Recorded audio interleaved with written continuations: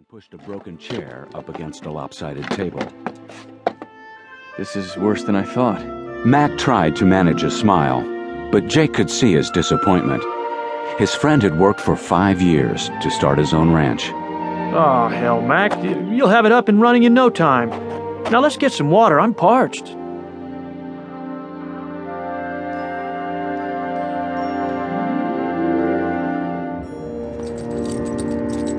To the west, 2 figures on horseback sat atop a ridge overlooking the valley. The woman was tall and trim and wore a pale blue dress. Her auburn hair, made lighter by the sun, whipped across her tanned face in the warm plains wind. The man had a sparse brown mustache and wore a cream-colored hat. I wonder who those men are. Drifters, maybe. They've got a herd of cattle. Vin Ricker glanced down at the valley. Yeah, not much of a herd. Come on, we're done here. He spurred his horse and began riding west.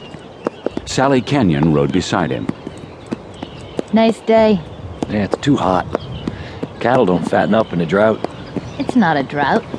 It will be. Well, I like the sun.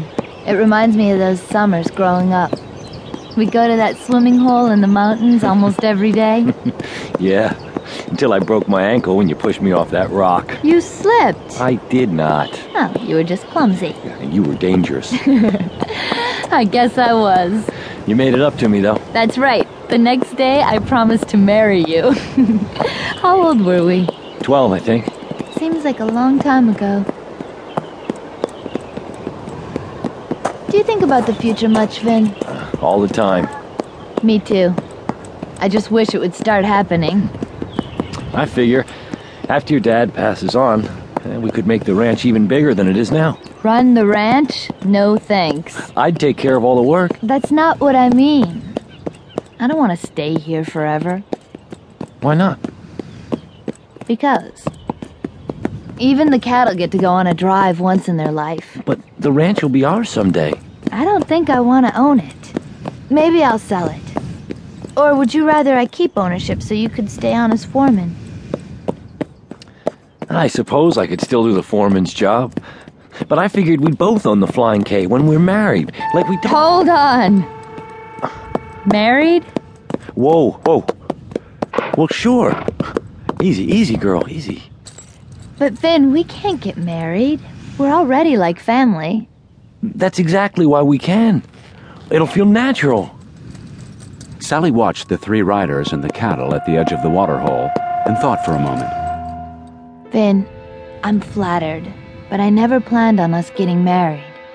Then put it out of your mind. I mean, you got plenty of time to get used to the idea. I'll take care of you, Sally. Just like your pa has. It'll be a fine life. Sally didn't answer. She couldn't look at Vin and instead watched the faraway Rockies.